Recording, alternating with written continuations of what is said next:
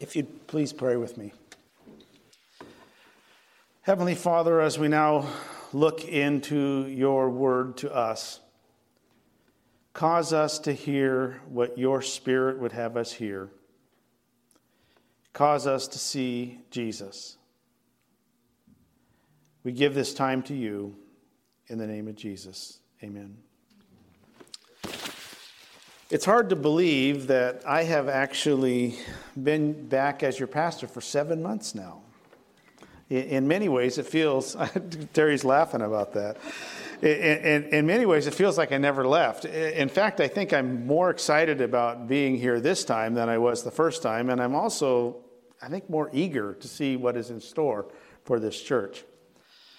It has also been 7 months since we started this series in which we've been following and learning from the church in Ephesus. We started the series, and we're going to end the series today with the text that I will soon read. It's a letter from the resurrected and glorified Jesus himself to the Ephesian church as recorded in the revelation given to John. So hear the word of the Lord from Revelation 2, 1-7. To the angel of the church in Ephesus write, the words of him who holds the 7 stars in his right hand, who walks among the 7 golden lampstands. I know your works, your toil, and your patient endurance, and how you cannot bear with those who are evil, but have tested those who call themselves apostles and are not, and found them to be false. I know you are enduring patiently and bearing up for my name's sake, and you have not grown weary. But I have this against you, that you have abandoned the love you had at first. Remember, therefore, from where you have fallen, repent and do the work that you did at first. If not, I will come to you and remove your lampstand from its place, unless you repent.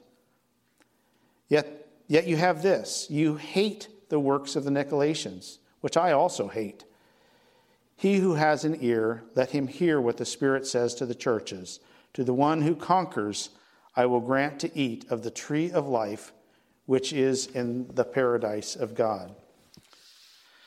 Well, one thing I definitely got wrong when I started this series is that I thought it was only going to be a matter of weeks. And 7 months later, here we are.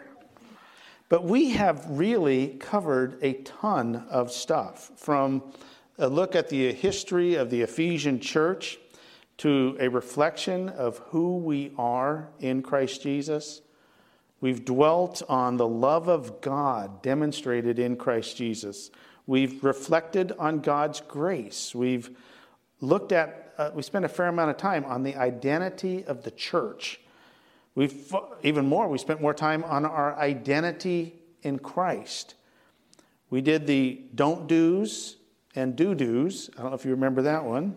We addressed the issue of false teachers. We talked about the absolute serious consequences of sin. We also talked about the amazing consequences of grace. And recently we've been talking about the need to abide in Christ and how that is manifested in love and obeying his commandments. I need to tell you that I have learned a ton as we have gone through this series, and I hope it has been productive for you too. In today's message, we will be focusing on where the Ephesian church failed in the area of first love. But before I do that, I want to note that the church in Ephesus actually got a whole bunch of what I just mentioned, and they got a whole bunch of it right. For instance, related to false teachers, which we've been looking at recently, we have seen that is a huge issue for the Apostle Paul in his interaction with the Ephesian church. It was a big issue for John, who also served there. And it was a big issue in the pastoral letters that Paul sent to Timothy, who was a pastor there. Identifying and addressing false teachers was a huge deal for this church, and it's a huge deal for us today. And the truth is, concerning this issue of false teachers, the Ephesian church seems to have nailed it. In fact, they received the praise of Jesus specifically for not tolerating false teachers and for opposing. Actually, the word is hating twice. Actually hating the works of the heretical group called the Nicolaitans. The Ephesian church got the issue of false teachers right. I'm not sure that the American church, including most local churches, would receive such praise. A major problem is the shallow knowledge of the scriptures, which results in many being simply unable to differentiate the truth from the falsehood. This results in condoning or even supporting false teachers, often out of a desire not to offend anyone. That's not what the Ephesian church did. They knew the truth, they used discernment, and they addressed false teachers. And they were praised by Jesus for doing that. Another thing Jesus specifically praised the Ephesian church for was for their perseverance, for their enduring patience, for their bearing up for Christ's name's sake, for their not having grown weary. I'm also not convinced that the American church would receive a very high score in this area. Would we be able to persevere in the face of the challenges this church faced, from persecution to economic exclusion to torture to death? The truth is that we too frequently cannot even face normal life challenges without whining, at least this is my case, whining or feeling sorry for myself. These brothers and sisters in Ephesus were marginalized by their society in a way that we have yet to know. Their society was at least as dark as ours. They were persecuted with an intensity that we have yet to face, and the temptations they faced were every bit as real as anything that we face, but they persevered. It would be a wonderful thing if we could just do as well as them in this area. So while we will be addressing what the church in Ephesus got wrong, the truth is that they got a number of the other things right. But now to the part where the Ephesian church failed. They forgot their first love. And here's the point. That was so significant that in a way, the rest didn't even seem to matter. Please listen as I read the verse 2:4 from a number of versions, just so that we get the full feel of it. From the New International Version, "Yet I hold this against you. You have forsaken the love you had at first." The New Living Translation. "But I have this complaint against you. You don't love me or each other as you did at first." The English Standard Version. "But I have this against you, that you have abandoned the love you had at first." The New King James Version. "Nevertheless, I have this against you, that you have left your first love." The Amplified Bible, which always goes much larger, "But I have this charge against you, that you have left your first love. You have lost the depth of love that you first had for me." The area they failed was remembering or holding on to their first love. So what is that first love? I can remember my first love. Maybe you guys can remember your first love. Mine was Susan Andrews. I was 6. I thought she was cute, and I chased her around on the playground and pulled her hair to prove it. And yet she never loved me back, ever. And for 6 years, I expressed affection toward her all the way up to junior high school, until my love for Susan, which was so deep it even caused me to lose weight. And as a 12-year-old boy, that's a lot of love. The point, that first love, if it can be called that, was all one-sided. And whatever it was all about me and from me and based on my desires. And then there was Ruthie. She was my first real love and deepest love that I've ever had. I loved this woman, and she loved me.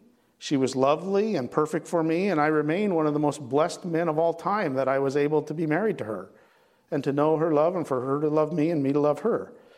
But even that pales in comparison to what I'm talking about.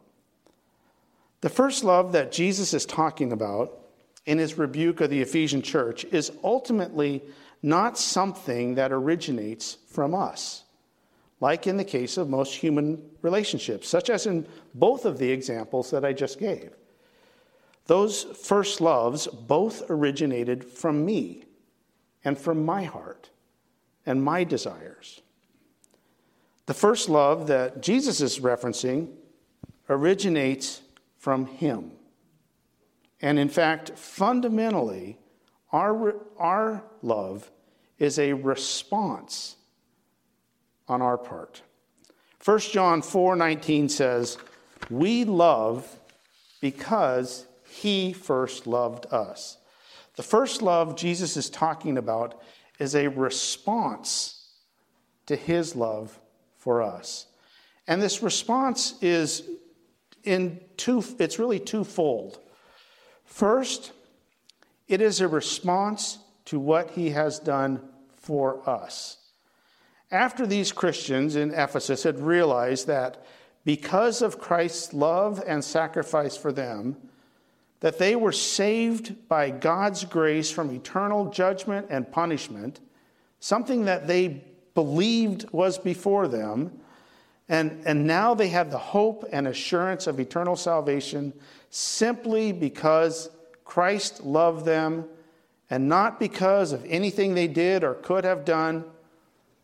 After that realization, where they were before that, they could not help but respond to Christ with love and adoration and appreciation. Their first love was born out of their knowledge of God's grace and what he had done.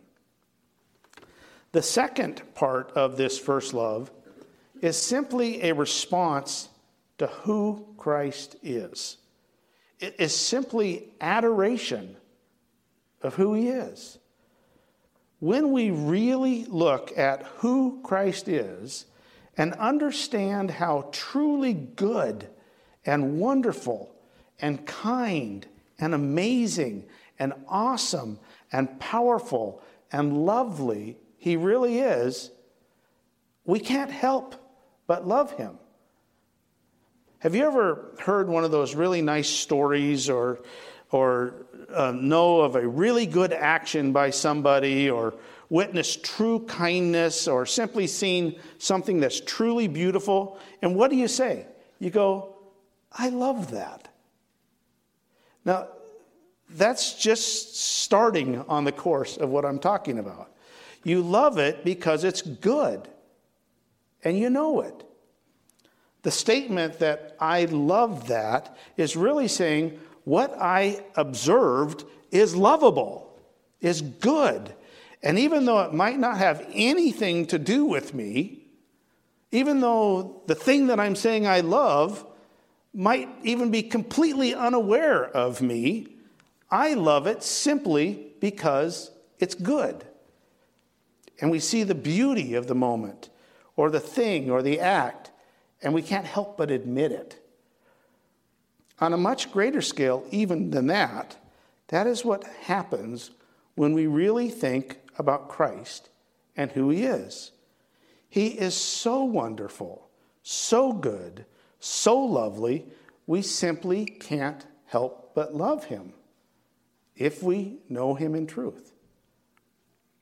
Looking at the thing, looking at and thinking about him, if it is done in truth, and you really see him, will result in nothing but affection and love for him simply because of who he is. The first love the Ephesians had forgotten was both of these. They had forgotten from what they had been saved. They'd forgotten what Jesus had done and what he did and what it meant to them and how it transformed them from being lost with no hope or purpose to being changed into children of God who are going to inherit glory and the kingdom itself. They'd forgotten that. And they had forgotten just how lovely and wonderful and glorious Christ really is. This is the first love we are challenged not to lose. One of the strange things about this responsive first love is that it also results in loving others. As I kind of mentioned, I've never loved anyone as much as I loved Ruthie. And yet, what did not happen, and I'm being honest, is my love for her did not cause me to love my enemies. It just didn't. The first love for Christ does. When we really think about what he has done, we simply cannot do anything else but love him, and this love for him ends up in being expressed by love for others. Another thing about this first love, this responsive first love, is how absolutely one-sided it is. The truth is that Ruthie and I both got something out of our love for each other. But the kind of love Jesus is talking about is very different. I mean, what do we bring to the table? What can I do for Christ to improve his life? How can I have any impact on the God of the universe?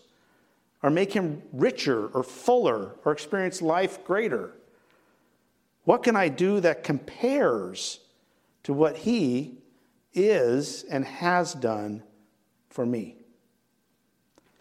Some say that a true love relationship is 100% both ways, but when it comes to our love relationship with God, how can we, in our relationship with God, even be close to that? He's 100% in. We know that for sure. He gave up everything. He is faithful beyond measure. And all that he is, all that love mentioned in 1 Corinthians 13, he's patient, he's kind, he's not arrogant or rude, and does not insist on his own way. He's long-suffering. We, maybe not so much. When we think about it, we honestly have to admit that something's kind of backwards in all this. All we have to offer him is ourselves. And that is not that much compared to what he brings to the table. And certainly not worthy of the affection that the God eternal has shown towards us. Our love for him can never even be on the same spectrum as his love for us, even though he is the lovable one. And we, well, not always so much.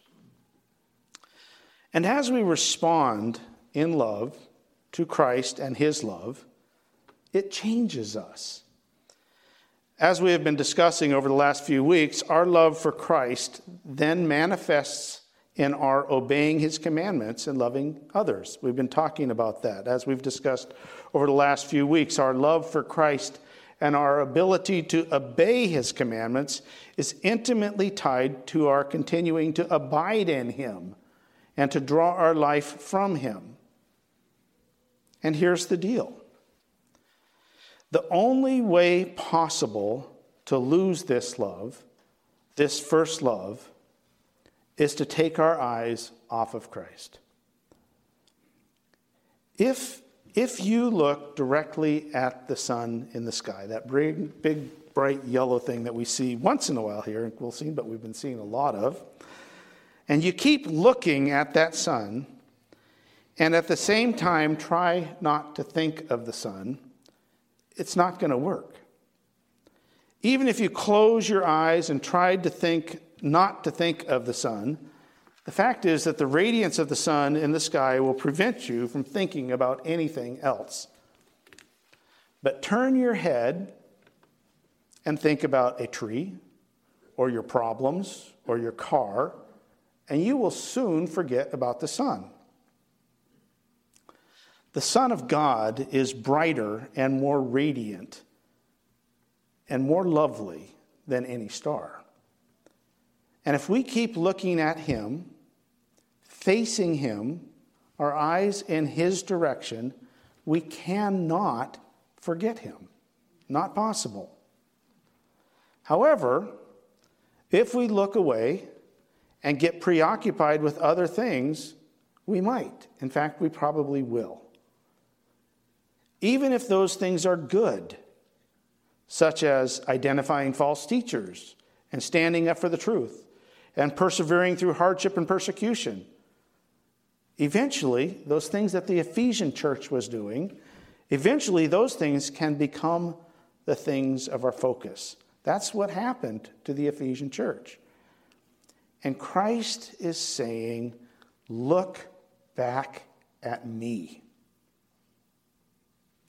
If you recall, the solution, or what he told them, was repent. He didn't tell them to try harder. He didn't tell them to feel guilty or feel like a failure. Jesus told them to repent. And fundamentally, repent means stop doing what you're doing and turn around and do what you're supposed to do. And in this case, it is to look at Jesus again and to think about what he has done and who he is, our first love. When we do, our first love will be rekindled, and it will be manifested in our obeying his commandments and loving each other. But we have to repent and look at him. The Ephesian church failed because they did not continue to abide in Christ, to focus on Christ, to walk in the light, to walk in the truth. We've talked about that.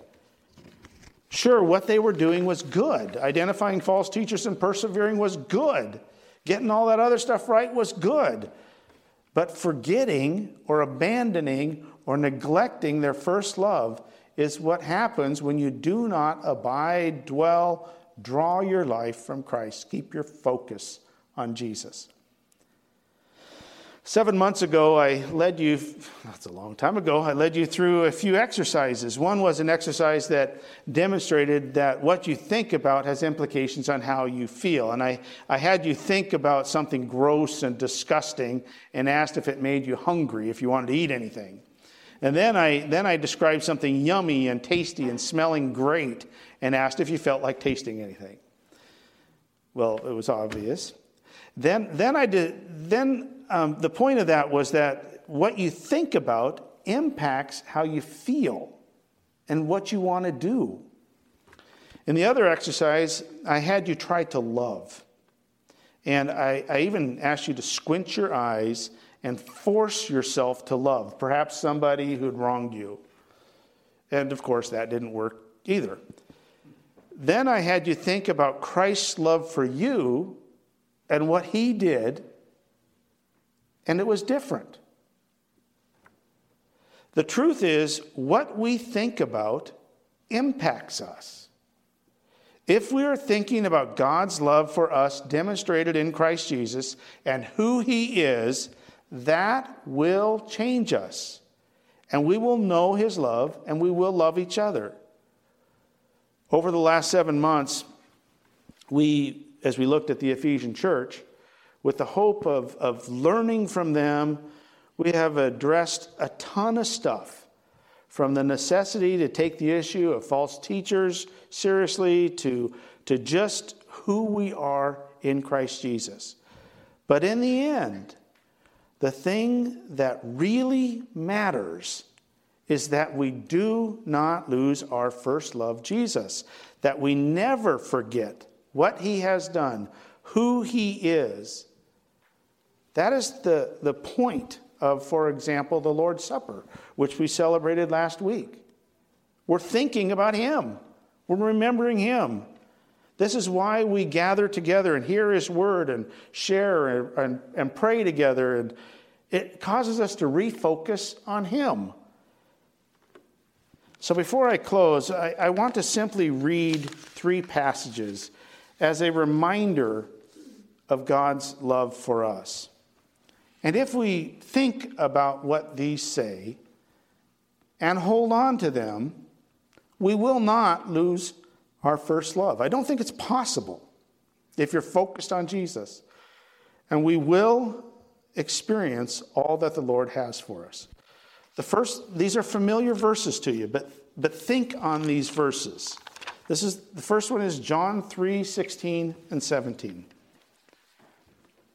For God so loved the world that he gave his only Son, that whoever believes in him should not perish, but have eternal life. For God did not send his Son into the world to condemn the world, but in order that the world might be saved through him. Romans 8:38, 38 and 39. For I am sure that neither death nor life, nor rulers, nor things present, nor things to come, nor powers, nor height, nor depth, nor anything in all creation will be able to separate us from the love of God in Christ Jesus our Lord. 1 John 4:9-11. In this, the love of God was made manifest for us, that God sent his only Son into the world so that we might live through him. In this is love, not that we have loved God, but that he loved us and sent his Son to be the propitiation for our sins. My brothers and sisters, this is what we should never forget. If we remember who he is and what he did, we will avoid the mistake of the Ephesians. And we will see the kingdom of God grow in our lives and in the world. Let's pray. Father, there is nothing we can really say other than thank you. Thank you for the love that you have shown towards us. Thank you for persevering with us. Thank you for being faithful and kind and forgiving. Thank you for giving us eyes to see who you are.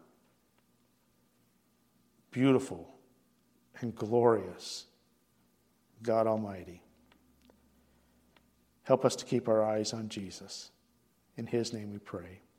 Amen.